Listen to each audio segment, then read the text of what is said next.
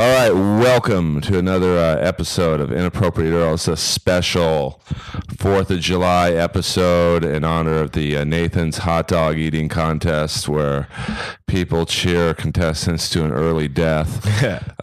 We have a very special guest here. You know, we interview comics, porn stars, well-known actors, David Arquette, Stephen Piercy from Rat coming in, Bobby Brown, the Cherry Pie Girl, next Monday. I mean, it's like a sneak preview, coming attractions. So it'll be interesting because she doesn't really like Tawny Katane, and Tawny Katane was one of the first big celebs I got for this show.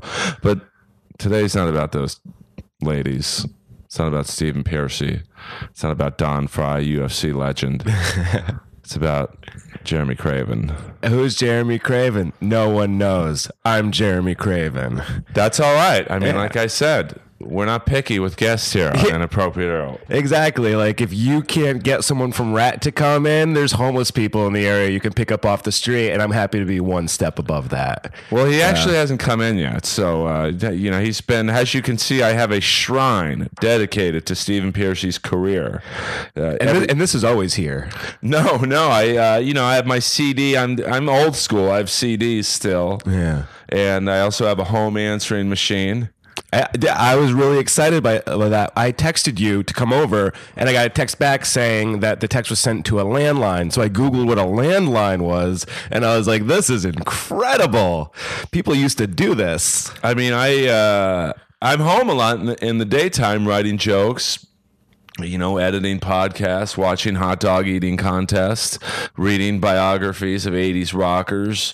So I don't see the craziness in having a home line, but apparently I get a lot of texts to my landline. For those of you who can't see this, what I'm looking at right now is a coffee table covered in CDs, books, and then what look like NHL trophies. No, those are my mini ball hockey scoring titles. Okay. I play in something called the SoCal Street Hockey Association. Excellent. Is that with rollerblades? No, it's foot.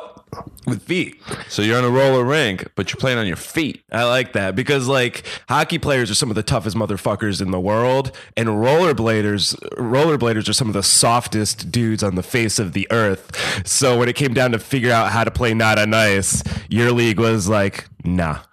Well, I mean, it's actually harder to play in your feet, because you have to run to get the ball, Yeah. On roller skates, ice skates, you can kind of glide, and any idiot can run. So yeah, you could be up against a guy who's never played before, and he could outrun you to the ball. So and guys have lost, like, one guy lost a testicle in our league. Wow. Because the ball, I shoot the ball around 100 miles an hour. Okay, 100 mph.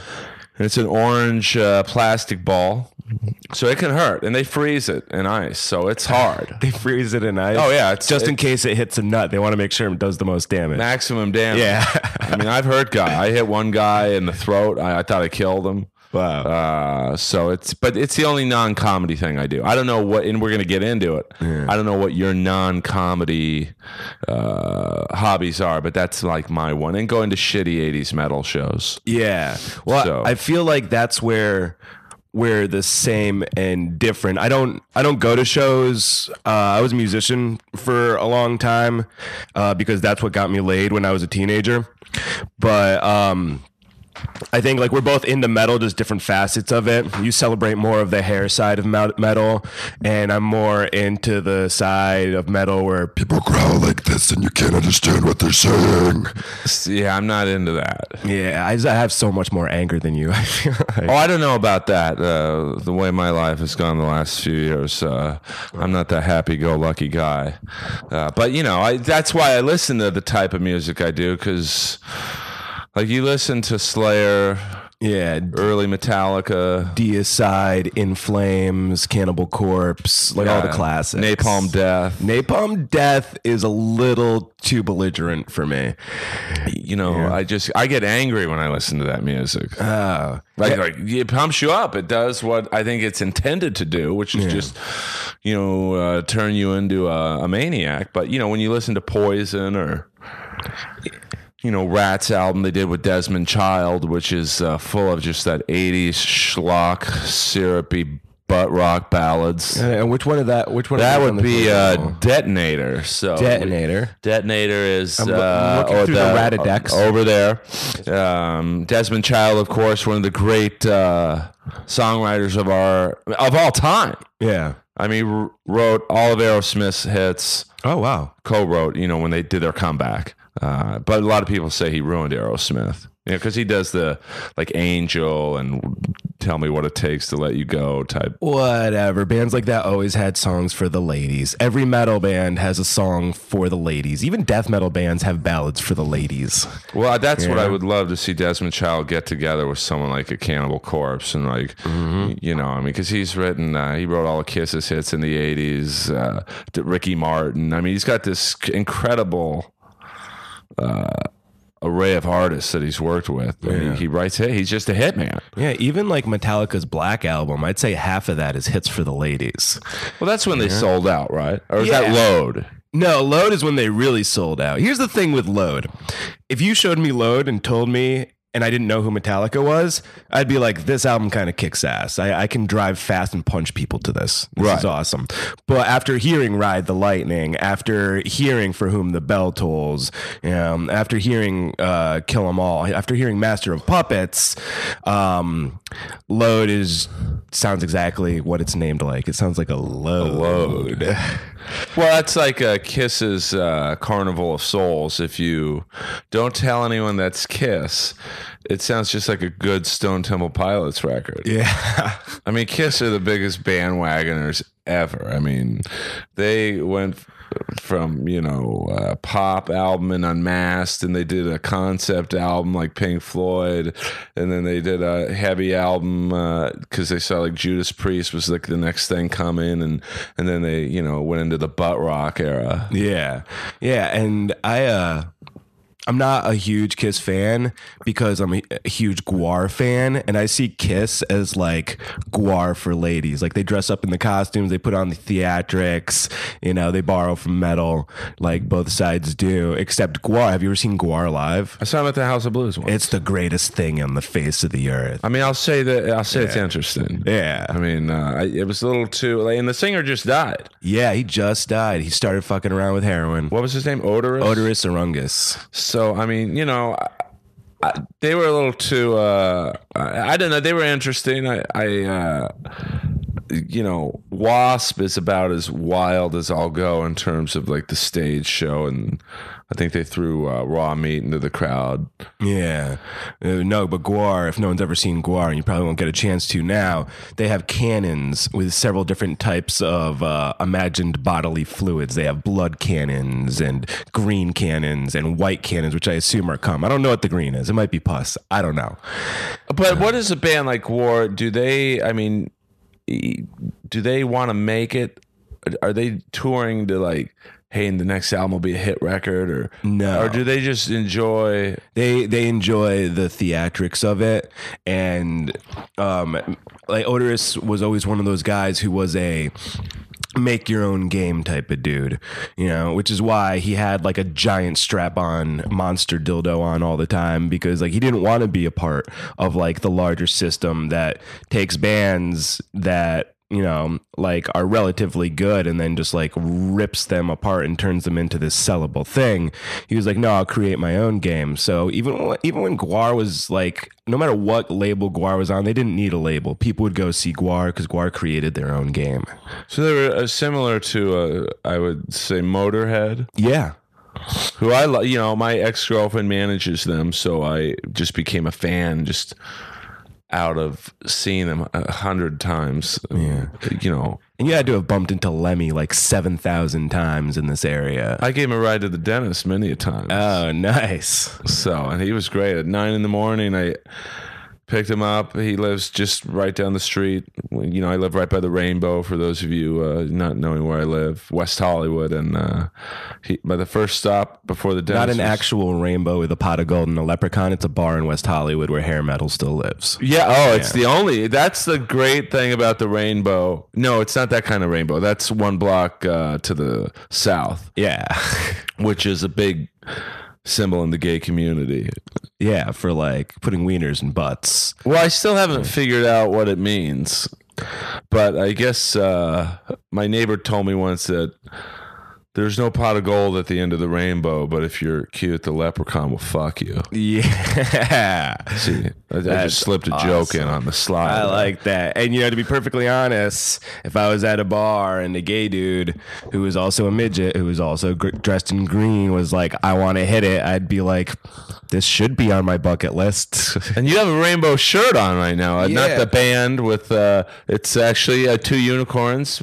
Two unicorns humping. Yeah, two unicorns fucking each other with a rainbow. You got a lot of balls wearing that shirt in this neighborhood. When I was younger, I still have a lot of gay friends, and we had a lot of jocks who were total douchebags and would bully people, and I wasn't a fan of it, so I started dressing very flamboyantly, so they would start picking on me because I could fight. Can you? Yeah, like I'm not incredible, but like I'll keep going, and I know how to throw a punch. Now, where did you get this type of? Because I'm the complete opposite. I can't fight. Yeah, where do you get this type of training? I was locked up for like 2 years. Oh, in prison? Well, juvenile. Oh, okay. But see, yeah. I don't know a lot about you. Yeah. I mean, there's a lot of stuff I don't advertise all the time, but I committed a bunch of crimes when I was relatively young and ran away a lot. So when I was like 12, my parents gave me back up to be a ward of the state. Okay. And I was in youth lockup for a while. Then I was in reform schools, mental hospitals, youth lockdown at a place called Long Lane in Connecticut, which has since I think been closed down because they beat the crap out of the kids all the time.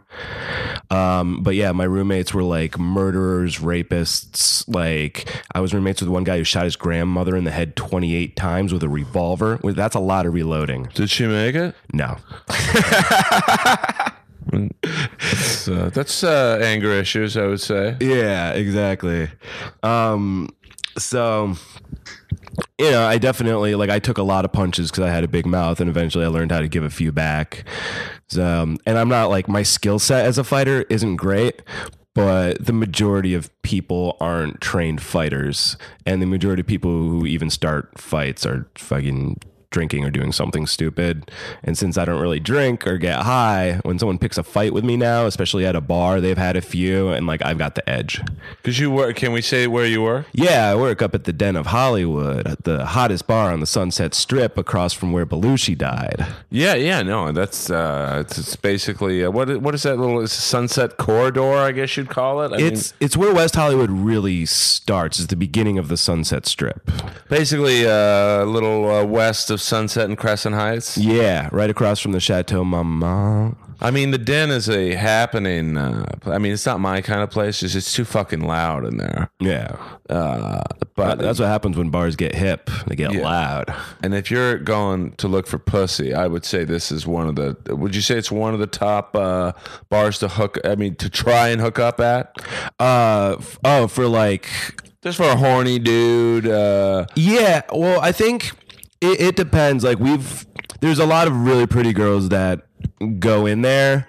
We're all kind of feminists, so it's we don't like super creepy guys.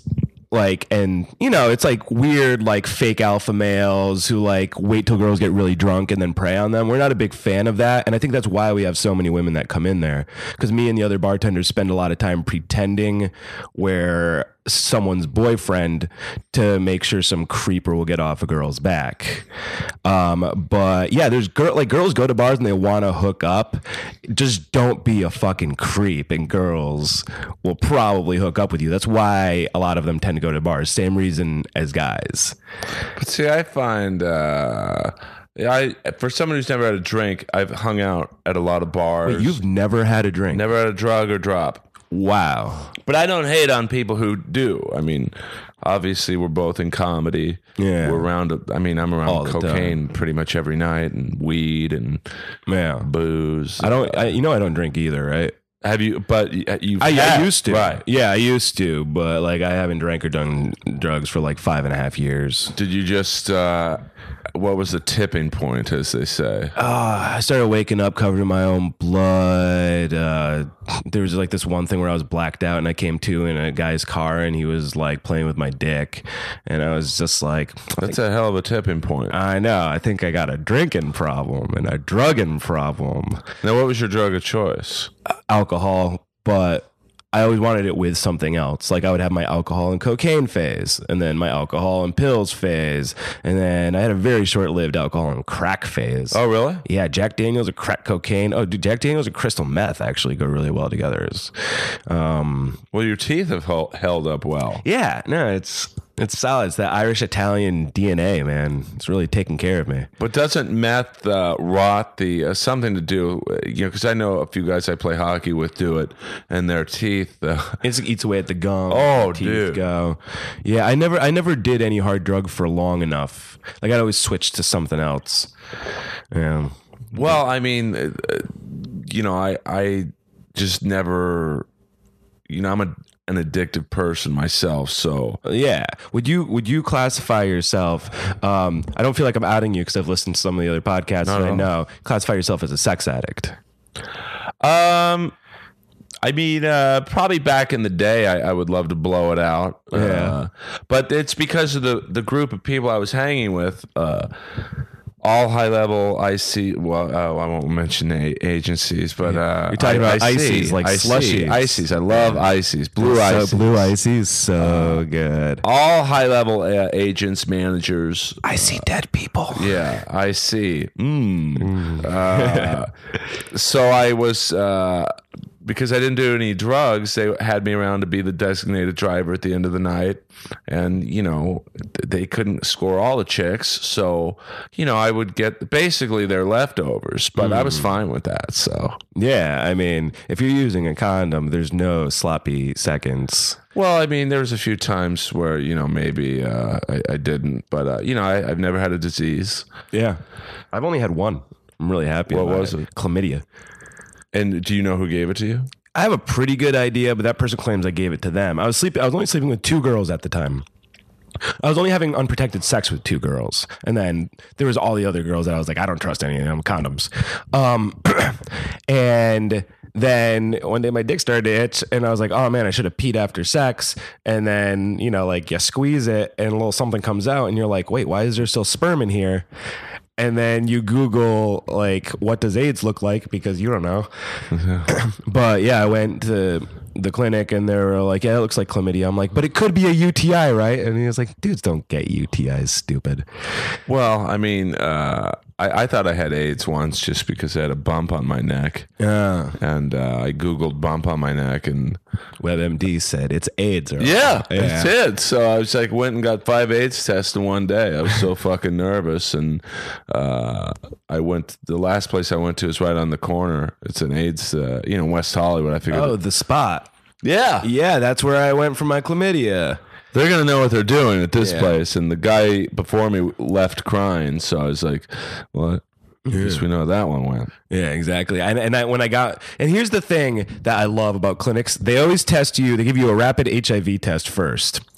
And here's why I don't care about the chlamydia. Because I was like, if I got chlamydia, I could have anything right now. You get your rapid HIV test, it comes back negative, and then it's like, I'm so happy I don't have AIDS. I'll be okay with herpes right now if that's what's going on. Oh yeah, yeah. But they gave me a shot. It said don't have sex for 7 days. That was the worst part. And that's a lot for you because you're probably a more. At least you used to be more of a sex addict than I was because you got hot chicks. I didn't really. How do you not get hot chicks? You're kind of a ripped dude, Earl. Well, I mean, now I do okay. I mean, my last few girlfriends have been very attractive. But, back in the day, I didn't really care what they look like. Oh, yeah.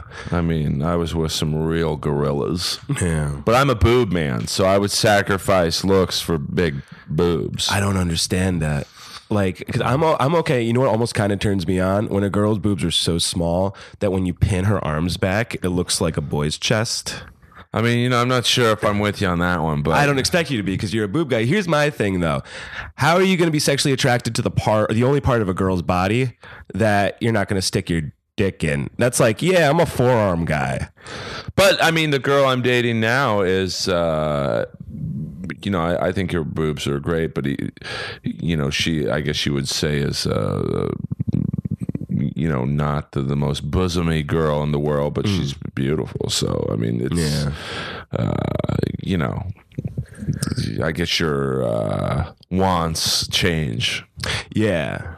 For me, it's weird now. Like, because especially LA, it's like visually you have the pick of the litter. Like any kind of hot girl, I'm putting up air quotes right now, everyone. Any kind of hot girl that you could possibly want is here. And, they're available to you if you're confident enough and, you know how to talk. But after like 10 years here, I'm just like, I don't care how hot you are, because so many really attractive women, in my opinion, in my experience, have been so horrible to talk to and so bad in bed that now it's almost like smell. Like it's like a pheromone thing. It's like a chemical thing. Like if I hug you and like your smell, your scent like makes me want to like bite you really, really hard, then I'm like, yeah, let's hang out. Well, yeah, I mean, it's I'm more into the personality now. Yeah. So yeah, that's important too. I mean, there's a lot of twats out here. It's true, man. There's a lot of loose-lipped, hangy roast beefs, kind of extra mayo.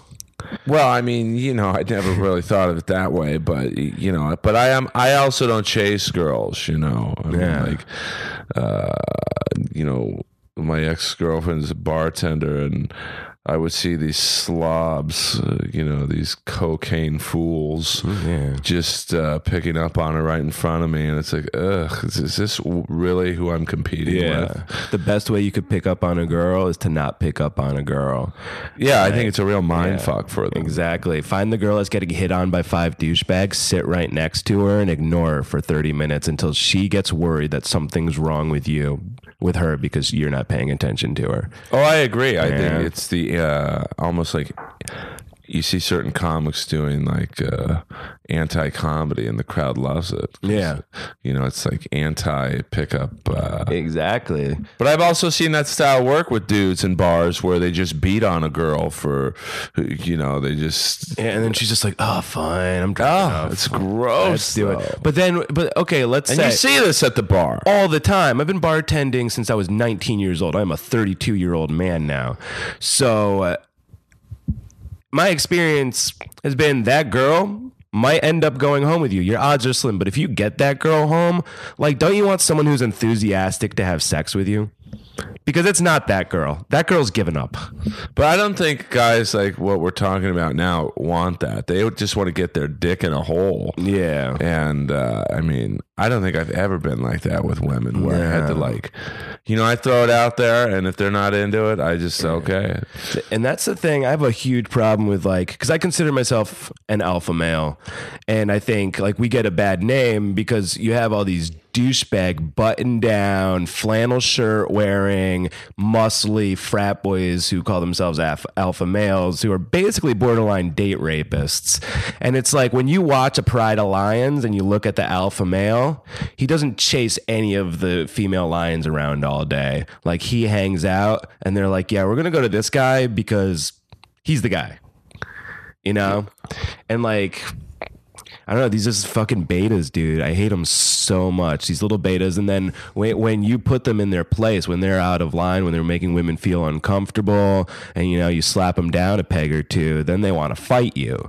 And it's just like, are you serious? How about you ask me how I'm taking home the girl that you wanted? That's the best, when that guy puts in all the legwork, and then because you were a nice guy, you reap the benefits. Exactly. And it's not even like being like a super nice guy. Like I'm not the nicest guy. Like, yeah, but I try to be fun. I try to be fun, exciting, and interesting. A little dangerous, But yeah. but you safe. got the confidence, though. I've seen you at the Comedy Store. Yeah, I'm not. Why would you not be confident? The only hurdle that men have with women is that thing that Louis C.K. was talking about. We're the number one threat to a woman's health, statistically. More women get hurt by men than anything else. So you just got to be cool enough to like put a girl at ease that you're not going to do something horrible to her. Like, that's the biggest hurdle, and it should be the easiest. But guys are such mooks. Oh God, mooks! That is a term I coined with your great friend Carlos Herrera. Yeah, back in the day. Who guys are mooks? Yeah, pigs. They're animals. Yeah, they're disgusting, slovenly idiots. And you know, it's like we did it to them in a way, man. What was it? 5 seasons of Entourage will brainwash anyone. Yeah, I mean, like I was telling you off air, I had a little incident with a mook, Mr. Mook, at your bar the other night. And it's like, is this guy serious? And, but, it's LA. Yeah. It's just, I've always tried to play by the rules with men and women. I never go after another guy's lady, ever. Even if I like them, I just chalk it up as, it just wasn't meant to be. But I'm starting to realize that I might be in the minority of that. No, I'm in the same boat with you. If a girl has a boyfriend, I don't fuck with it. 2 reasons. 1, it's the respectful thing to do, but the more important reason to me is for my own basic health, because someone will stab you if you fuck their girlfriend eventually. I mean, I've had that happen, and You've been stabbed? No, I haven't done anything, which I think probably was the mistake at the end of the day, because I think if you don't use some form of physical violence against the offender, it's like, oh, either you didn't care or it encouraged them to their behavior. So I mean, but I don't want to go to jail. Yeah. So I mean, I'm not a great fighter, but when I'm pissed, it ain't pretty. Yeah. And also, like, there's a million ways to destroy a person. You could punch them in the face, or you could just like destroy their reputation piece by piece over the course of years. Which, like, there's like one dude who started working on a girl I was dating while I was still dating her, and I really loved her. And another comedian. They ended up together after we broke up, and I'm very public about it. Like, I know secrets of this dude's, and I hand them out.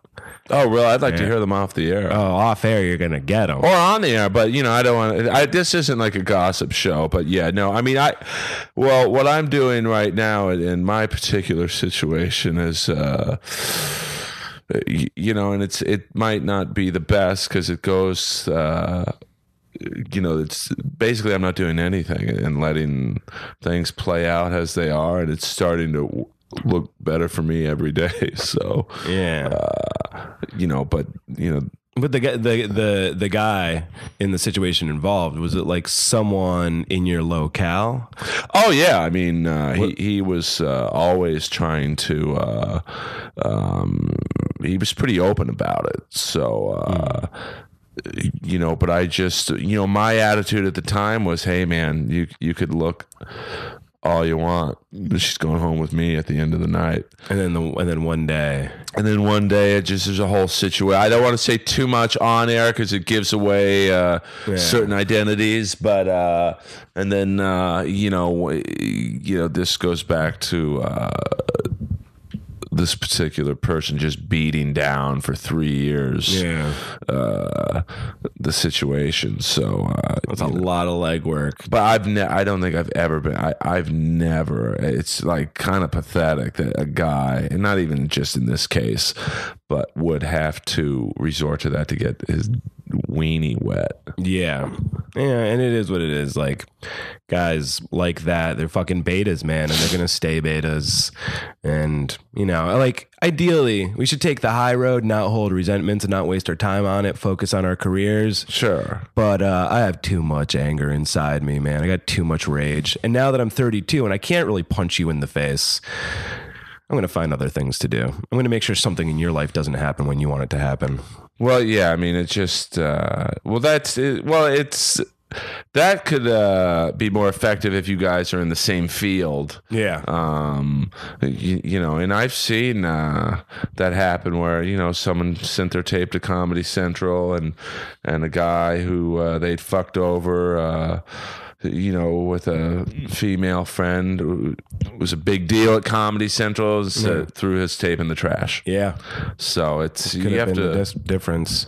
And I honestly, even if, because I have a few friends who are comics who they're not incredible with women, and so I'll be talking to a girl and I'll be like, yeah, I'm gonna sleep with this girl, and then they'll show interest, and I just back off at this point because I don't need it, I want my friends to be able to. I'm trying to say this without an ego, but basically I'm hard to compete with. Well, no, but you're a good-looking guy. You're funny. You're talented. I mean, that's, and you have a almost, and I mean this in a complimentary way. It might come off not as an insult, but you have this pro wrestling confidence. Yeah. And chicks, at least in LA, dig that. This is an insult, but it's not at you, but that Rico Suave kind of, hey baby, I'm the man. They like it in this town. Yeah. No, it's a when in Rome thing, man. I've been here for 10 years. When I got here, I was a scared, chubby dude.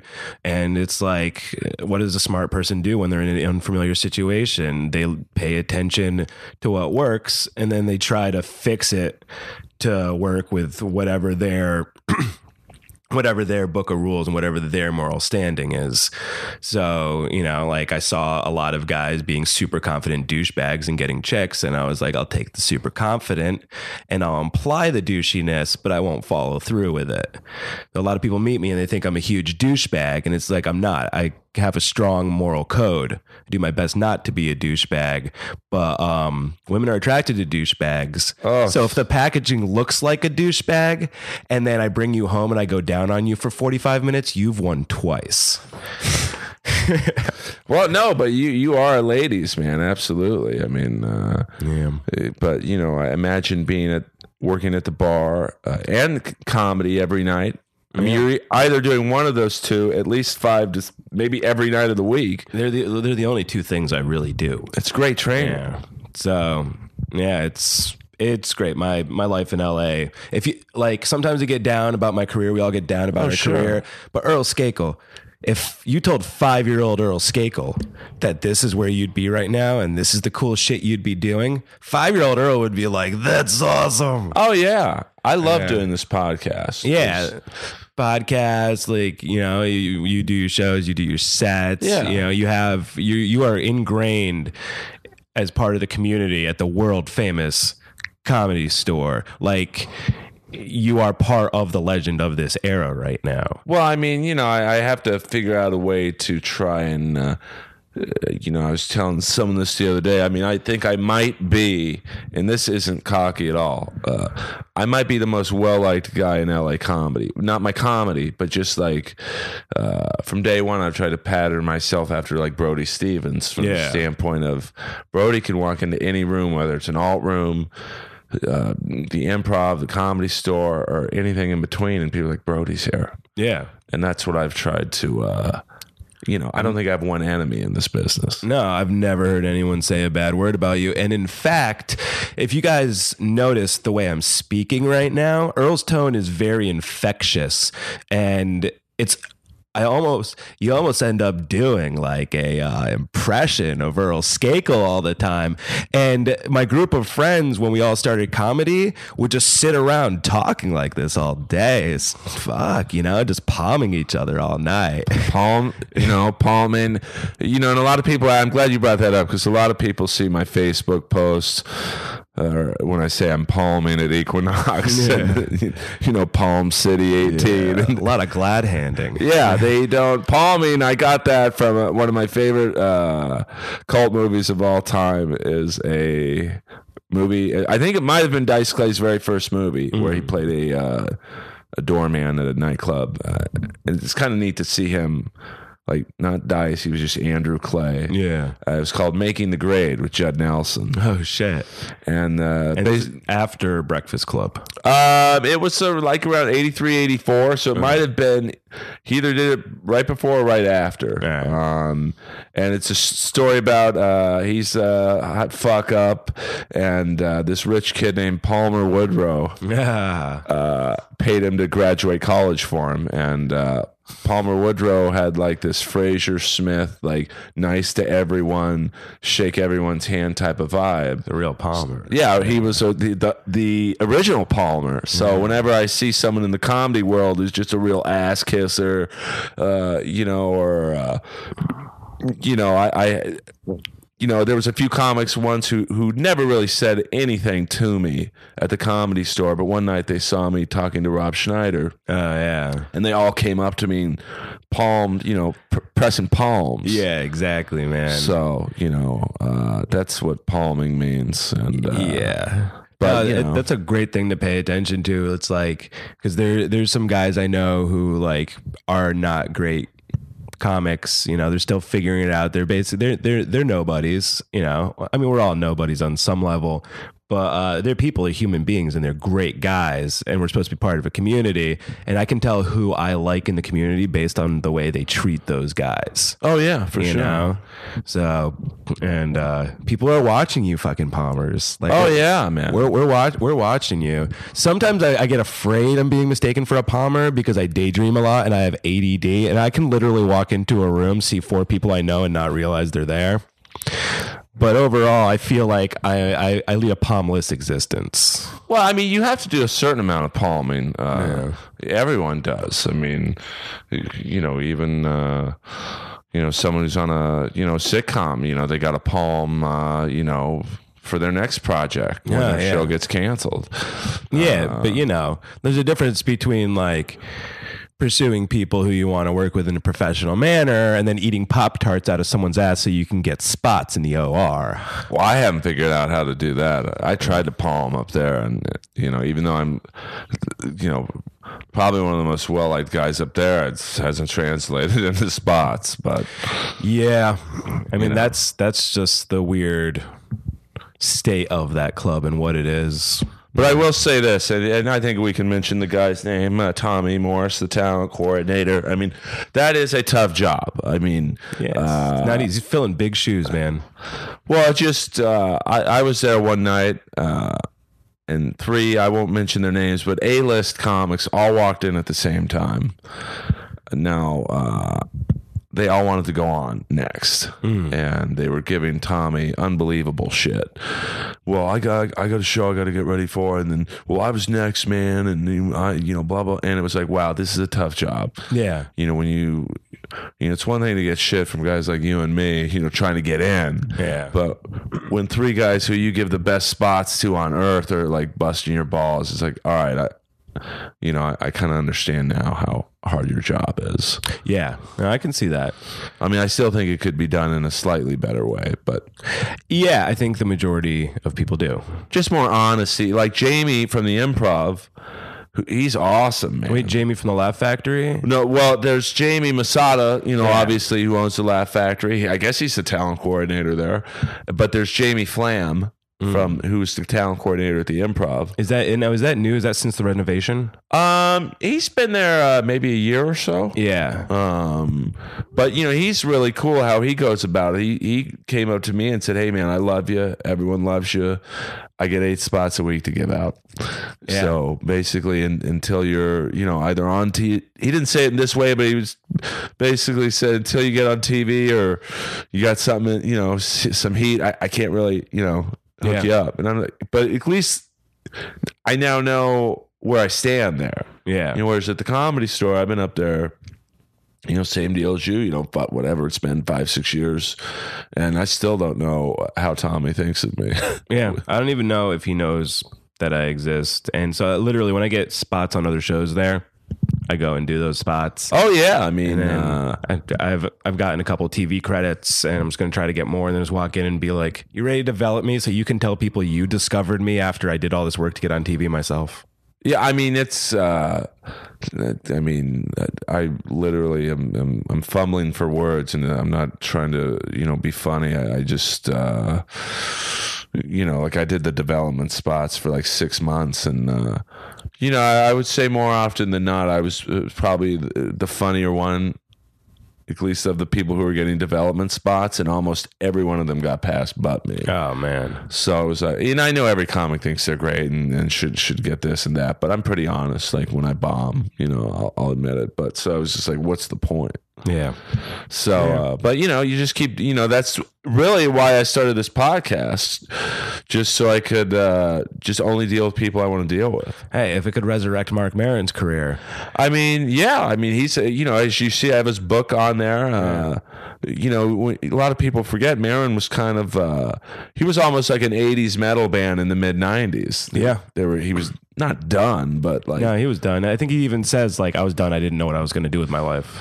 And then, bam, here comes this podcast, and it's huge, and he's back on top. Him and Louis C.K. are probably and Bill Burr, are probably the top 3 guys right now going. So, and the thing I love about Marc Maron's podcast is there's been a lot of comedians, people who are super famous, who are running shit now, and like they're on TV, they have TV shows, who will be on his podcast and be like, dude, you and your friends were fucking dicks to us back in the day. Like what was it, Amy Poehler, I think, specifically? I've never, in full disclosure, I've never listened to one podcast. Carlos Herrera used to play him all the time when we lived together, so I've heard a good handful. So dude, don't be dicks to people in fucking comedy, man, because like his career almost ended. He had to resurrect it with the internet, the most powerful robot on the face of the earth. Oh yeah. I mean, my first time ever meeting him was at the Comedy Store, of course, and where he used to be a doorman. So you can't get any lower in life than being a doorman at the Comedy Store. So, but there's a lot of great comics who started at that job. But he pulled up in the garage, or not the garage, but the parking lot. The parking lot. Louis Anderson got out of his car at the same time, and in kind of a dicky way, Mark kind of announced in the parking lot, "Oh, great, the ghost of comedy passed," which I took as kind of an insult. Yeah, like. And I don't think Louis heard him. And but then, the second time I met him, I said, "Hey, man, I really enjoyed your book. He couldn't have been any nicer." Yeah. Well, I think he's figured it out.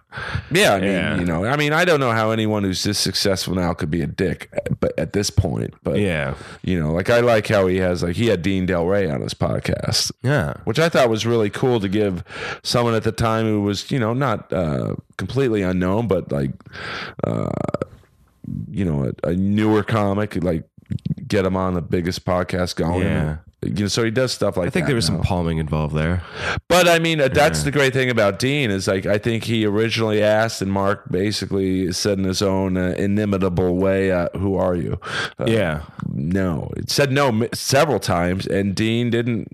And this is where I don't know about you, but I have to learn to have a little more bit of Dean in me, and he just kept after him, kept doing it. He got on it. Yeah.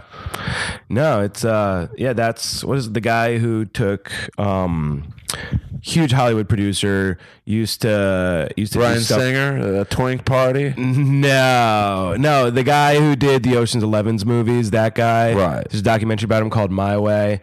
He wanted to book a tour for Elvis, so he called Elvis's manager one day and said, "Hey, I want to book a tour for Elvis." And the guy was like, "Who the fuck are you?" No. So he's like, "Okay, I'll call you tomorrow." Called him every morning, and on the 1-year anniversary of the first call, the guy was like, "Fine, we've been talking every morning for a year now. I know who you are." I mean, but you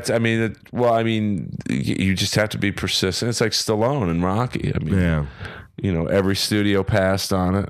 I think he finally found one really teeny independent studio. Said, "All right, we'll do it." Because he wanted to star in it. But you can't be in it. Yeah. I was talking to a guy who's an assistant manager, I think at Gersh. And because I have a lot of projects going on, I have a 1 hour that I'm turning into a comic book. That's my Rocky. I want to star in it. It's about demon hunters. It's awesome. It's like Army of Darkness meets Buffy the Vampire Slayer. It's my dream job. Oh, cool. And And I was just like, that's what I got. He's like, yeah, I could probably get you in at some point. What do you want to do with it? I was like, I want to star in it and I want to write it. And he's like, who are you? You can't do that. And I was like, all right, the reason I won't come in for a meeting with you is because you're good at telling people why they can't do things. Get good at telling people how you're going to figure out how they can do things and you'll have a career. Like, that's what managers and agents are supposed to do. They're supposed to figure out how something will work, not just tell people it can't work. Because anything can work. Hollywood's the dumbest place on the face of the earth where anything can work. Well, I think most agents and managers, it's kind of a two-faced statement, but I think they're lazy and they don't want to develop anything. They want you to come in, here's a show, it's fully shot, okay. Yeah. They don't want to... I have an idea for a show. I don't want to put in the work to do all that. Yeah, exactly. They want you to just come and give them 10% of something that you already made money off of, so they can go get their happy endings. Yeah, I mean, that's why all my agency friends that they loved massage parlors and hookers, escorts. Yeah, because all those things are great. Oh yeah, if you got expendable money, and I mean, I'm sure. Speaking of expendables. I'm sure Stallone was rejected for that idea. Hey, I want to get all my 80s action movie guys in this movie and be like, you guys haven't been in a movie in 10 years. Yeah. Who the fuck would see this? And they're on their third one. Everyone. They're like, the script is horrible. They're like, yeah, people still watch it. I mean, but I didn't see the second one, but I got to say, it was quite a thrill to walk into a movie theater and whenever the first one came out, 2009, and see like Dolph Lundgren back on the big screen. Yeah, the original Punisher. Yeah, which I loved. I loved that. The Travolta one left me flat, but yeah, no, I was a little soft. But did you see Punisher War Journal? Who was the Punisher in that? I don't even know the guy's name, man. Well, that's kind of like... I did not. Which is what they should do with the Punisher movie. You shouldn't know the guy. But yeah, it's exactly what it should be. It's gritty. The story's not incredible. It's just a lot of violence and punishing. Well, that's kind of like the third RoboCop was. Yeah, with the fucking ninjas. He was... the actor's name, I think, was Robert John Burke, who...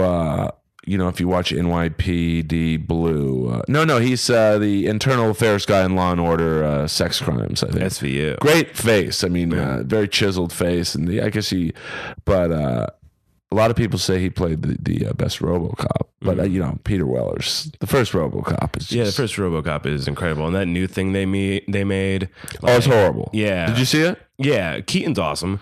Yeah, it was good to see Keaton back. Yeah, but I mean, and Jackie Earle Haley, I love. Because he was Kelly Leak in the Bad News Bears. Yeah. He was the bald guy, like the tech guy. And I think he was nominated for an Oscar for playing a child molester or something. And he was in the Freddy Krueger reboot. You're thinking he had to register for Megan's Law for molesting a child. Well, I mean, listen, whatever gets you. Is that an IMDb credit? For Woody Allen it is. Yeah, that's crazy. I mean, that's he's fucking his own daughter or something. Yeah. That's that thing. It's just like, because he had the one daughter he was fucking that he married, and that's one thing. But then, so we're all just kind of like, all right, it's unorthodox, but all right. And then the other girl comes out and is like, yeah, he was raping me in the attic when I was 7 and it hurt. Well, welcome to Hollywood. Yeah, I don't like it. Now, what other projects do you have? Because you got a lot of things in the cooker. I got one thing that I'm actually here to promote. I'm doing a little bit of glad handing on Inappropriate. I'm going to palm you real hard right now. But that's why you're on the show. Yeah, exactly. This is why this is like our version of like doing the talk show circuit to promote your film. But here we are 40 minutes in. I mean, because you and I are good friends, but we really don't know each other. Yeah. So I was like, Jesus Christ, what do I talk about with him after he does the spiel on this project? But, there you go. We got it. So it's called Recovery, and it's about a gay male with a fighting addiction who has to find God to relieve him of his impulse to punch faces. It's a short film, and it has a lot of great talent. Some people that have just been in my life and I think are very talented. I've got Brendan Sexton III from Empire Records. I've got Sandy Danto in it. I got Justin Martindale in it, and I got J. Chris Newberg in it. Well, there you go. I mean, I'll see him on the Guitar Center Wall of Fame one day. And right now we're doing an Indiegogo campaign for it. So if you want to check it out, go to Indiegogo.com, and then in the little search box, just type in the word recovery. We have a great trailer with all those folks and myself in it. It's funny, it's informative, and it'll make you be like, let's give this motherfucker some money. Some of the perks include beer koozies, t-shirts, keychains with a picture of me getting punched in the face, and if you donate all $12,000, I'll tattoo your name on my leg. See, I did something very... Now, what is the difference between Indiegogo and Kickstarter? If I don't get all the money with Indiegogo, I still get to keep the money. Oh, Kickstarter, if you don't get all the money... Yeah. Okay. Are those the primary two... I guess there's a GoFundMe out there. Right. I think I saw a third one. Well, my favorite Kickstarter story is Quiet Riot. Okay. Legendary LA metal band. They put out a Kickstarter to fund a documentary about their career. And their career is fascinating. I mean, from the mid-'70s on. And you had the different levels. For $10 you got a CD, for $100 you got an autographed CD, for $250 it was like you get a poster and so on and so forth. And then, but for $10,000, and I this is relating to you. Yeah. For $10,000 you got to actually be in the documentary. Yeah. But it's like. So I immediately, and one guy did it. So I started a Kickstarter the next day to do a documentary about the guy who donated $10,000 to do, But I mean, shouldn't you, like what you're doing is like, okay, that's pretty cool to get their name tattooed on your body forever. I mean, that's a serious commitment. But I just, in Quiet Riot's case, I was like, well, shouldn't someone have something to do with the band? Yeah, if they're gonna be in the documentary. And like one of my perks is that, like, because we have two scenes that are like fightaholics and drugaholics anonymous meetings. So we're like, we need extras. So one of the perks is, like, be an extra. Welcome to Hollywood. You're famous now. But like when I see films do Kickstarters where they're like, yeah, you get a speaking role in the film, I'm like, you just destroyed the integrity of your artistic project by saying that anyone can come on and do something. Acting's not easy. It takes a lot of hard work to figure out how to do that. Oh no, I mean, it's not easy. I mean, even like you see commercials with just one or two lines, it's like there's still some skill involved. Yeah. So I think that's even harder. Like if you give me 10 pages of dialogue, I'll go into an audition, and because you have a lot of room to hide your mistakes. Right. You have 2 lines, like you have to be 10 lines before that. Oh yeah. Like before you walk in the door, like you have to do a whole thing. You have no warm up. It's like hitting the ramp without gaining speed. Yeah, I mean, I just did a episode of Rob Schneider's show, and I had like 3 lines, and it was tough because one scene they popped on me right before the cameras rolled. They're like, hey, we just added this. You got to, say these 8 things in that order. And it was like, Jesus Christ. I mean, so it took me a few takes because I kept fucking up the order. But, it all worked out, I guess. And, that's another hard thing about the business is like you see someone like Rob's TV show get canceled and it had good ratings. Yeah. And he just said, fuck it, I'm going to do it my own way. Paying for everything. Really? Now I know guys like you and I probably aren't in the position to say fuck it, I'm just going to pay for everything, but I kind of respect him for that. Exactly. Well, yeah, I don't have the money to pay for everything. I have some money, but I'm trying to get the rest through Indiegogo.com when people type recovery into the search box and then watch the pitch video. Just do it. Donate what you can. I mean, it's a good. The Craven's a good man. Yeah, and if you don't like to type things after hearing them, hopefully Earl will, when he reposts this podcast, will post a link to the Indiegogo as well. I will actually. This will be out today. I don't fuck around. Jeez, it's a machine in here.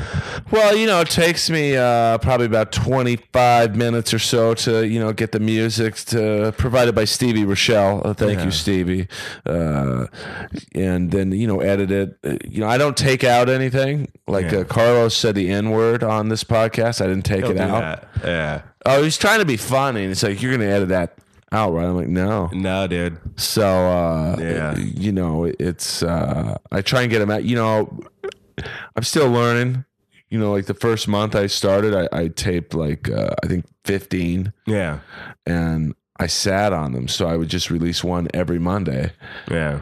But then actually one Carlos and Sandy did, they were plugging some show that happened like 4 months ago. Oh. So I, you know, now I just release them the day of, and it's kind of a sporadic order. Yeah. You know, when me and, you know, Julia, right? Julia Reese. Julia Dee Reese. Yeah. We dated. And then when we broke up, we started a podcast called Frenemies because people thought it was funny the way we would berate each other for being such, because like we were both huge whores, you know? And it's not in a negative context. We both enjoy sex, but then we broke up. We didn't enjoy sex with each other anymore. So then we started like getting evil with each other, and it was great. But literally, yeah, you got to do it that day. Well, yeah, and I didn't really realize that it is hard to get people to come to your house. Although I'm fairly central to most people, it's like just getting the singer from Rad has been problem's the wrong word, but has been somewhat difficult because he lives in the valley, and you know he's doing me the favor, so I understand. You know, it's 30-40 minute drive for him, so I recently bought a mobile setup that will be here tomorrow. Oh, nice. Because I'm just missing out on too many people who I don't want to say you're too lazy to drive here, but just, you know, I'm sure they're like, who the fuck are you? Why should I come to you? Dude, going from Hollywood to the Valley or vice versa, that's Armageddon to me. It's horrible. Yeah. But I just, you know, I will always try and get people to do the home setup because I just think this is more comfortable. Yeah, this is very chill, man. We're here. I got your rat shrine going on, your huge flat screen TV. I do need a new TV, as Don Barris pointed out. There's a green hue. The bulb's about to burn out. There's a bulb in it. This isn't a flat screen. No, I wish. It's I guess you'd say a projection TV with a bulb in it. But you know, the bulb, I think you have like a couple thousand hours. But this TV is so antiquated now. I mean, I went looking for TVs the other day, and it's like, it's insane. Yeah. Like, I have a 52 inch plasma TV that I bought for $700, like just hanging on my wall, being huge. Where? It was a Panasonic plasma. It's like one of the lower grade ones, but it looks great to me. And I got it. I think I got it at the Best Buy. Okay. I mean, I know, there's this place called, these guys are not sponsors, but you know, Paul's Big Screen TV. Crazy Paul, brought to you by Crazy Paul's Big Screens TV. It fell off the back of a truck and into your living room. I should get that's Crazy Gideon, wasn't it? Yeah, Crazy Gideon. That crazy Arab dude who had like a shop downtown, but he was ripping off the original guy, Crazy Eddie, based out of New York, and he was great because he would. And then that was the original East Coast West Coast beef. But yeah, that's Crazy why Biggie Gideon, got killed. Crazy Eddie, and then those two rappers got caught in the crossfire. Crazy Gideon, and then Biggie and Tupac, and you know, it's crazy they still haven't found either killer. But because it was the police. Yeah, who knows? I mean. That's I mean, what the Craven is referencing is a lot of off-duty cops, moonlight, bodyguards, and you know, and our former Crips and Bloods themselves in LA. That was a huge problem for a while. And you know, we got a little piece of that the other night at the Comedy Store. Dude, Cat Williams pulls out a gun. And then allegedly he said, I think 4 Crips were bothering him. And so is he a Blood? I don't know. I mean, I don't really, although I'm fascinated by gangs and, you know, I'm more into the Sons of Anarchy motorcycle gang. Because it's a world I'll never be in. But the guns were drawn. Sunset was shut down. I think the audience members were running all over the place. You know, we were doing the roast battle upstairs in the belly room, which is packed. Yeah. Put one bullet through there, you'll kill 20 people.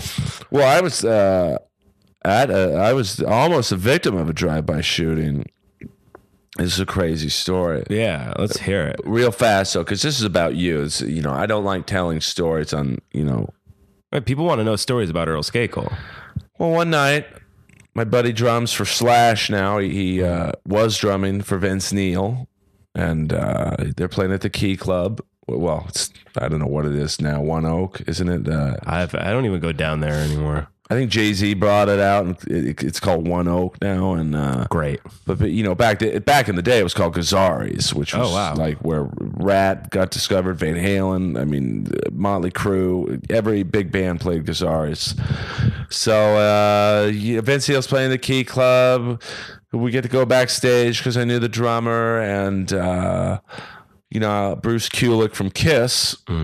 He was the guitar player in Kiss when nobody, in the mid 80s, like Kiss was like suffering. Yeah. And Bruce would even tell you that. And, but Kiss had gone through a few guitar players that were causing problems. Bruce is a great guitar player, but he's kind of a get along to go along type, which is what Gene and Paul were looking for. So, me and Bruce were starting to walk out. I see the guitar player from Stephen Pearcy's solo band, Arcade. Okay. The great Frankie Wilsex, ex of the Sea Hags. I stopped and I said, hey, man, I really liked the Arcade albums. Bruce kept walking. 2 minutes later, Bruce gets shot. What? Because there was a fight at the Rainbow. It spilled out to the middle of the street. The Cypress Hill boys were involved. Not in the shoot. They did not do the shooting. I think someone shot at them, and the bullet ricocheted and hit Bruce right in the thigh. Wow! Literally an inch or two away from dying because that femoral artery, man. But point being, if I didn't see the guitar player from Arcade, I would have been walking right where Bruce got shot. So we all rush out there. I mean, Bruce is like, he's not dying, but he was definitely in shock, and they needed something to stop the bleeding. And I had on this really nice T-shirt, and everyone looked at me. It was like, Earl, take off your shirt. And I just looked down at Bruce and go, hey, man, how bad is it? And I was such a Jew. The next day, I went to the hospital under the guise of seeing how Bruce was. But I said to the nurse, hey, where do they throw out the bloody clothes? And she took me to this bin that had to have been so riddled with disease. And I found my shirt and I took it out of the bin. Yeah, like that, man. Crazy, man. So, I mean, yeah. So it's the Comedy Store was wild the other night. TMZ covered it. But this isn't like a new thing. Did Andrew Dice Clay walked in and shot a gun in there back in what? No, I think that was Kinnison. It was Kinnison at Andrew Dice Clay. Because they had a beef.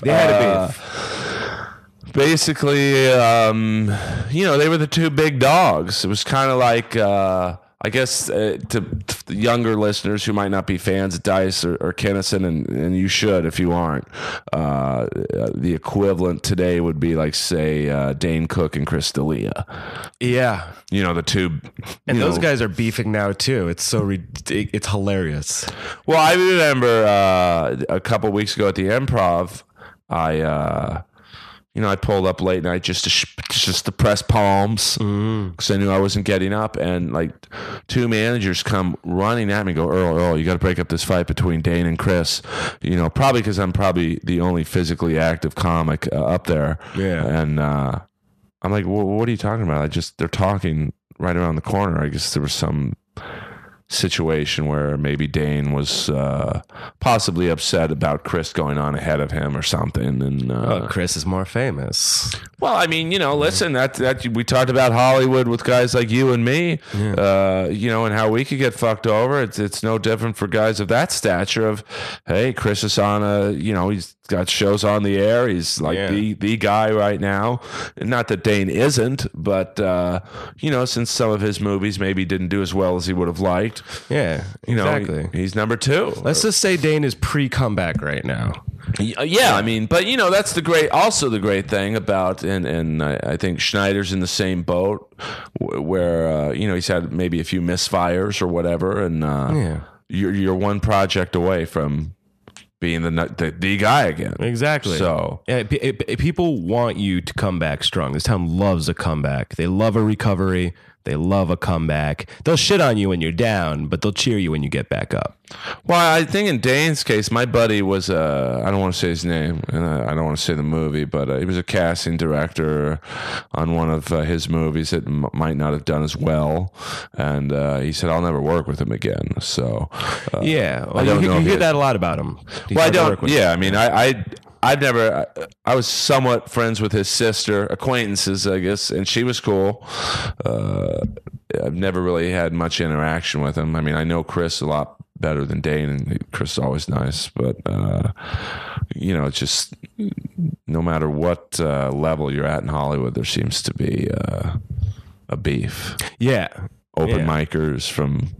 Yeah. Well, Bobby Oliver, a comedian that I do the Twitter thing with, posted something today which I clearly stated how I feel about comedy. Some comedians are wordsmiths and others are just fucking bullies. And, I feel that in the whole... There's like guys who are just fucking bullies. Like there's a couple guys at the Comedy Store. Oh yeah. That are just like, they're up there. They're like higher up in the ranks. They've done some things, but you watch them get on stage and just be so mean to people that a lot of the time people are just laughing because they're uncomfortable. But that's, style is more in vain at the Comedy Store. Like I think the Comedy Store is, I often try and relate the clubs in LA to bands, and I would say the Comedy Store is Slayer. Yeah. The Laugh Factory is Bon Jovi. Yeah, for sure. And the Improv is more like, Soundgarden, Yeah. I could even call the Improv Kesha at this point because they're so corporate. Yeah, and the Ha-Ha is... the Ha-Ha is like, a Smash Mouth. Yeah. Lit. Yeah. I like playing the Ha-Ha.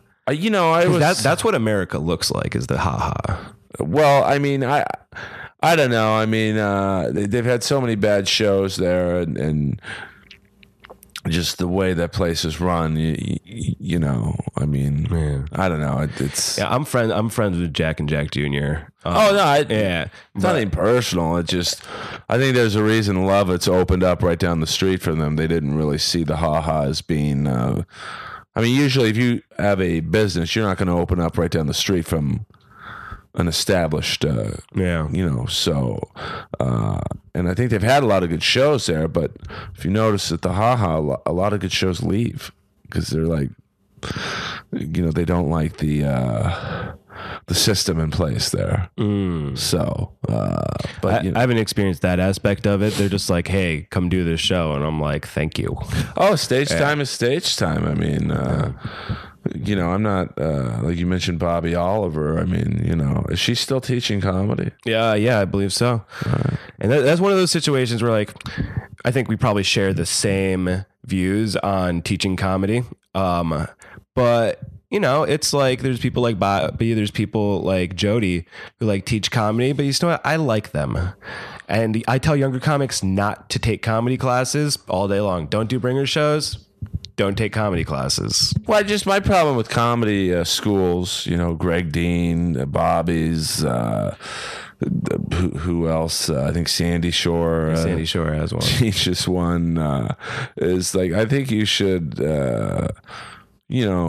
have some level of accomplishment in the business before you take other people's money. Yeah. But if you have some accomplishment in the business, you usually don't need to take other people's money. Yeah.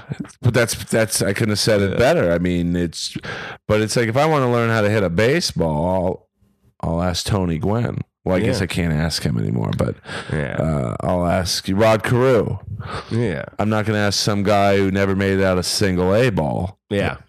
But, and then people will like, you'll only take advice from someone who's a multimillionaire and like, I don't know. It just, well, here's the thing with comedy. Like, you need some jerk off to teach you how to hit a baseball because you can't go hang out with professional athletes. Right. We are surrounded by joke writing and performing wizards. Like, if you don't suck as a person, hang around comedy clubs long enough and you will be shown how to do it. Like, I mean, I just have to respect the person. Like if Brian Redband who's, Death Squad blowing up, Rogan's podcast, man.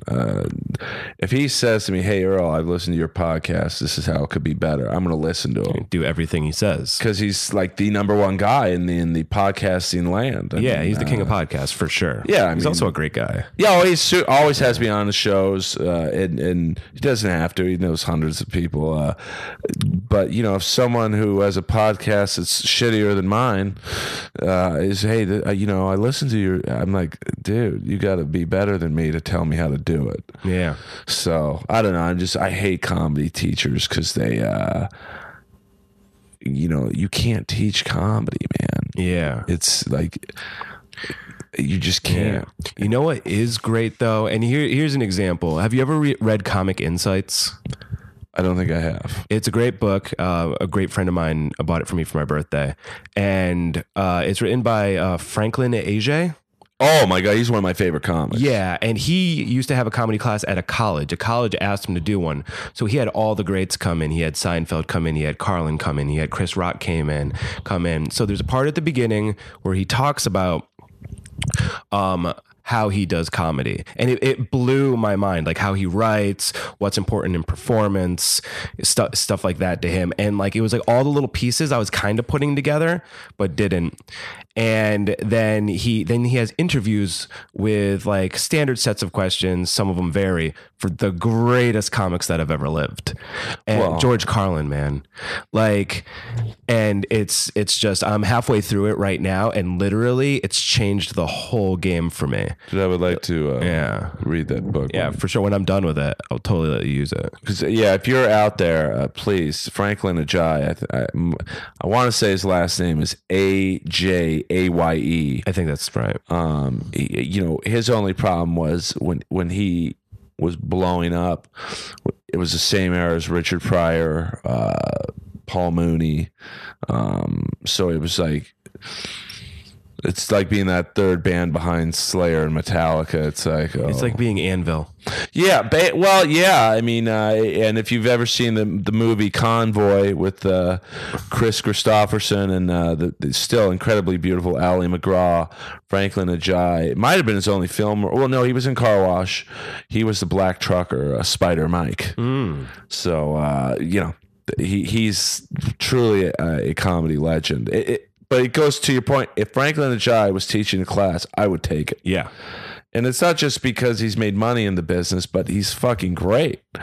And, I like in comedy classes to, I have no vertical leap. I just don't. Yeah. Even though I'm in great shape and all that stuff. So it would be useless for me. You need to do some plyometrics. Stop working those glamour muscles. Well, yeah, but I'm in it for the chicks. Yeah. That's the only reason I work out. The biceps. It's all about the biceps. But, it would be useless for me to take a class on how to slam dunk because I just don't have the natural ability to do it. Yeah. So, it's like in comedy, fuck, you're either funny or you're not. You can't. And then I hear the standard argument is, well, you can teach technique. Well, what good's the technique if you're not funny? Yeah. But, I mean, here's the other thing, though.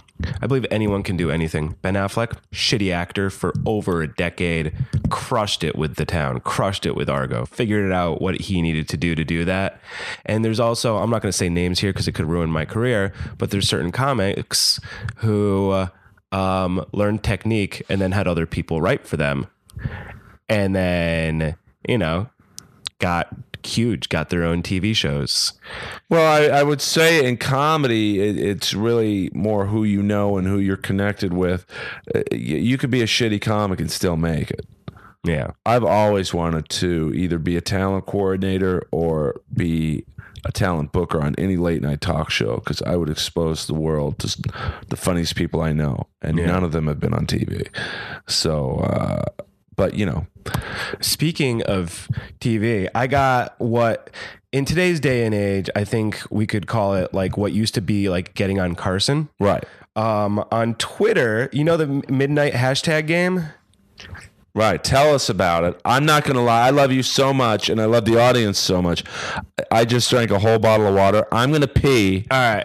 Craven has now taken over Inappropriate Earl till I get back. All right. So tell us about At Midnight. All right. So At Midnight is welcome to Inappropriate Craven. So At Midnight is a talk show run by Nerdist, and they do a hashtag game every night.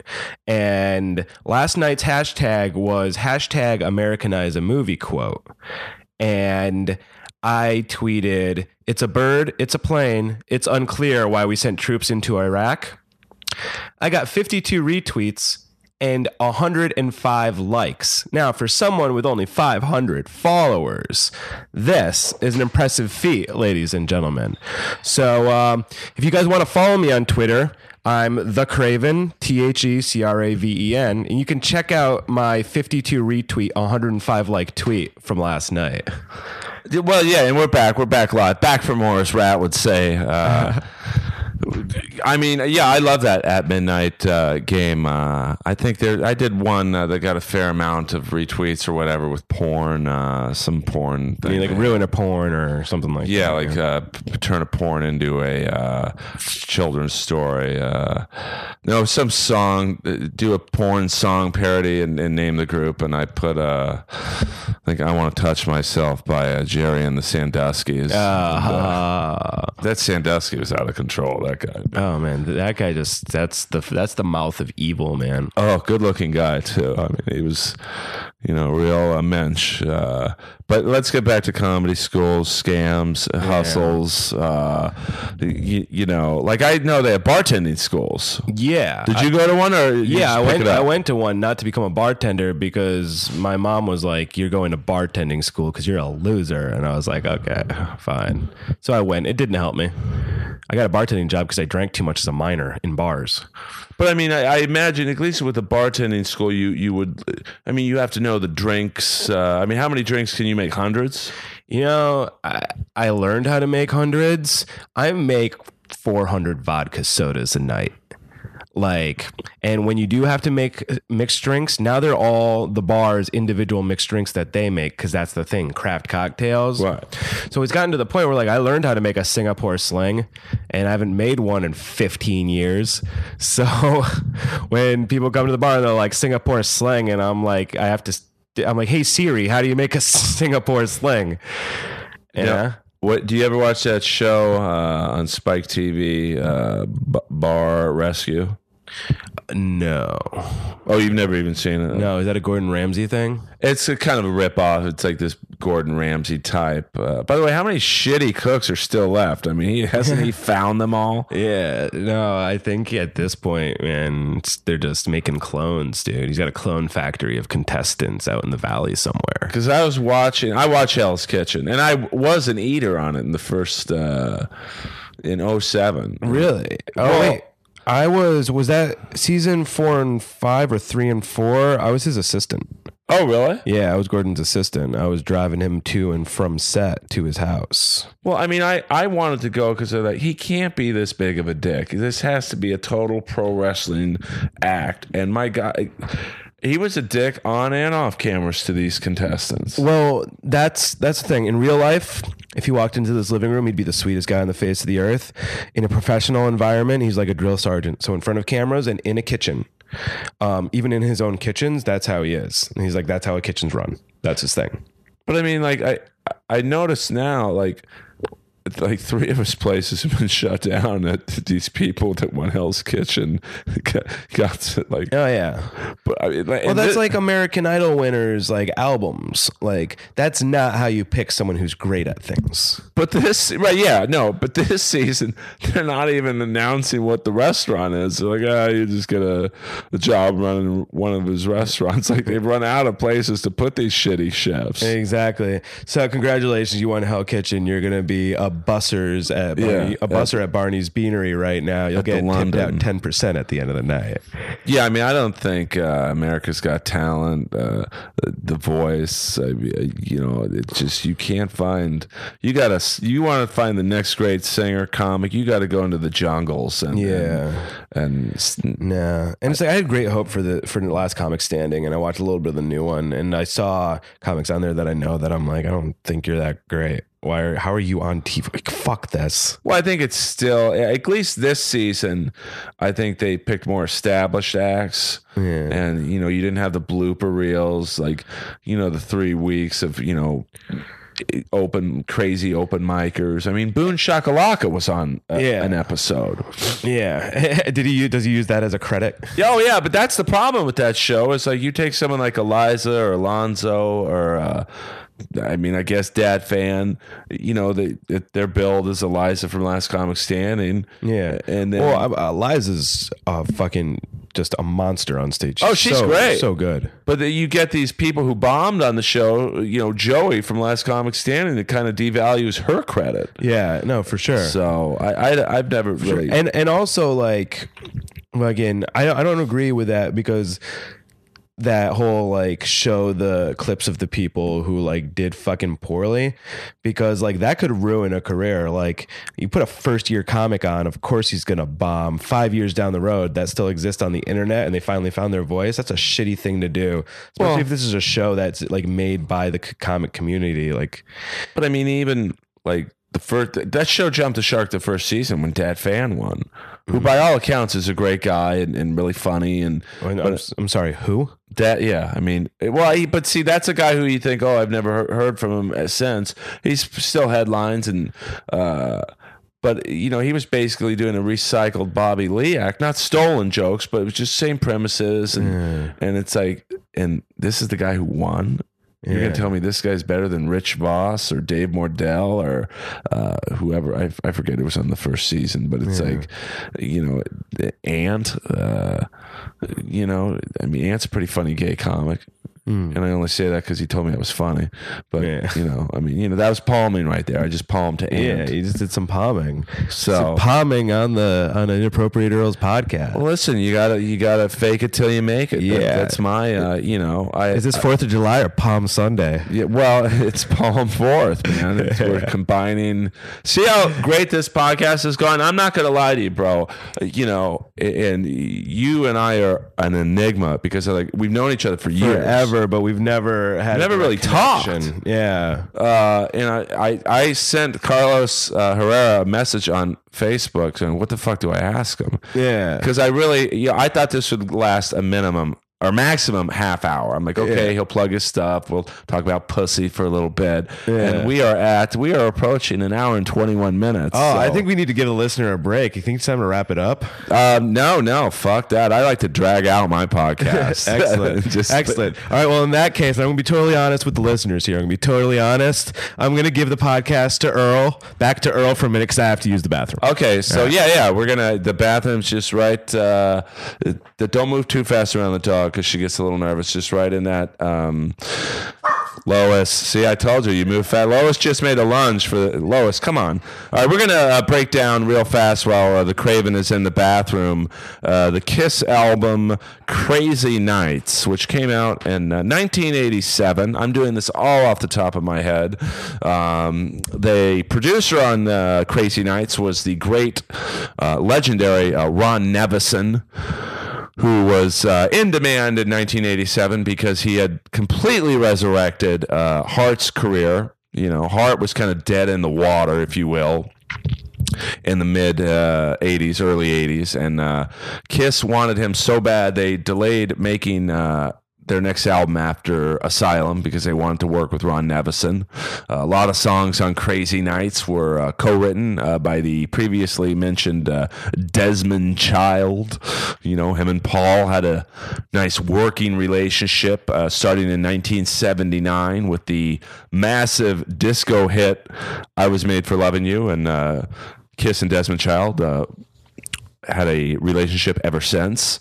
Had a couple big videos on MTV, Turn on the Night, Crazy Nights, and the great Kiss ballad, Reason to Live. And if you like the Kiss video for Reason to Live, you can bid on the Porsche in that video on eBay. It was Paul Stanley's Porsche. And, go. So the Craven is just sitting back down, but go listen to Crazy Nights. Great video. Don Barris from the Comedy Store actually did the audience warm-up for the Crazy Nights video, filmed on location at the Olympic Auditorium just off the 5 freeway, which is now a Korean church. Is that Don Barris from Windy City Heat? Don Barris from Windy City Heat. That guy's a legend. Oh, he's Jimmy Kimmel warm-up live. He does the audience warm-up. He closes out the show at the Comedy Store every night. And he's a brilliant comic. He's got a big project coming in August, some gay wedding, which is relative to Windy City Heat. I'm not quite sure of the specifics, but if you follow Don Barris on Twitter, simply Don1, the number 1, or follow him on Facebook, big things happening in Don's life. And I want, my goal with this podcast is to have the audience go, we want to hear more of that guest. So we probably should tap it right now. What is your Twitter address? My Twitter address is The Craven, so it's that little circle A thing, the at The Craven, TheCraven. But also, I'm a very personal dude, so if you want to be my friend on Facebook, just look up Jeremy Craven. Are you the only Jeremy Craven? No, there's a few, but I'm the only good-looking one. Okay, there you go. And it's like Highlander. I'm going to kill all the others. And give the link again to the Indigo project. Just go to Indiegogo.com in the little search box, type recovery, and you'll see a big picture of my face up there that says recovery, and hit play on that video, you guys, because it's funny. And, usually I'm against promoting Kickstarters and things of that nature, but due to the, it is hard to get things made in this town. And I think sometimes Kickstarter and Indiegogo and whatever the third one is, I'm not remembering. Go fuck me. They IndieGoFuckYourself.com. They have a bad rap because it's like, well, if you believe in your project so much, just put your own money into it. It's just not feasible to do that. I mean, these movies don't, even shorts, cost, a fair amount. You have to pay the crew and all that shit. Yeah, so I'm looking at $12,000 for 18 pages. Yeah, and that's a short. So which is why I admire my friend, and you might know him, Brian Drolet. I know the name. He made the movie Dumbbells. Got it into theaters, and he did it all on his own. But so please support the Craven, support Inappropriate Earl. There's just a few ways you can do that. Actually, I'm on Twitter as well at Earl Skakel. There's only one Earl Skakel. EARLSKAKEL. Same thing on Facebook. I just joined Instagram yesterday. Oh yeah, Instagram Earl Skakel. Dick pics. I do have a nice dick pic. I mean, it's a double headshot. And a lot of people ask me, well, Earl, you're a man in your mid-40s. What are you doing with a dick pic on your phone? And one night, Jeff Richards, the great Jeff Richards, Saturday Night Live, Mad TV, said, Earl, what does your ex-girlfriend's pussy look like? And I thought that was kind of a rude question, even though he was kidding. So I took a dick pic. Oh. I said, hey, Jeff, check out that. The negative space around this. That's what it looks like. Then the great Stephanie Simbari and Jade Catapretta put that picture on Instagram. And those girls. And Paige from the Improv saw it as well, and because Jeff showed it to her. Yeah. And I got a spot the next night. So there you go. Great. It's like a Hydra. Well, it's my biggest credit to date, other than Benchwarmers 2006. Netflix it. So please go on SoundCloud, where just Inappropriate Earl, or for you Steve Jobs gobnobblers, we're still on iTunes. And leave a review, bad or good. I leave them all up. And good reviews just help. I'm trying to get to the Rogans and the Hardwicks and the Marins, and it's a long road to climb without help. And support Jeremy Craven. This has been Inappropriate Earl. Monday, the great Bobby Brown, not the cosmetics magnet, but the girl who was in the Warrant video for Cherry Pie is coming in. And this is a girl, and you might think this is a rude introduction, but she's pretty open about it. She fucked Tommy Lee, obviously Janie Lane from Warrant, Star Search winner 9 times. Slapped Whitney Houston. Oh, did she? No, that's different Bobby Brown. Oh, yeah, right. Gave Whitney the crack pipe. I just want to ask her how creepy was Ed McMahon on Star Search. I mean, you talk about that guy was the ultimate Palmer. So that's coming up. Stephen Pearcy coming up. Fred Curry from Cinderella. We got some big things happening. Don Rickles possibly, which would be huge for me. He's my idol. Don, not Mindy. Yeah, Mindy Rickles. No, I've heard of Mindy Rickles. Everyone keeps asking me if I know her, but I don't. And that's got to be a tough gig to be Don Rickles' daughter. Yeah. And because I knew Don's, now this is going to bring it down, but I have to say this because I'm sad. I knew Don's son, Larry, who passed away recently, which is crazy that, Don Rickles would outlive his son. It's just, but, I don't know Mindy Rickles. Could check out Mindy Rickles while you're at it. She's got to be remotely funny if Don's sperm created her. And please, my YouTube recommendation of the day is, please, even if you're young, old, don't know anybody in the comedy world, please YouTube Foster Brooks roasting Don Rickles. It's the greatest 5-minute roast you'll ever see. And that's how roasting's done. We'll see you guys later. See you.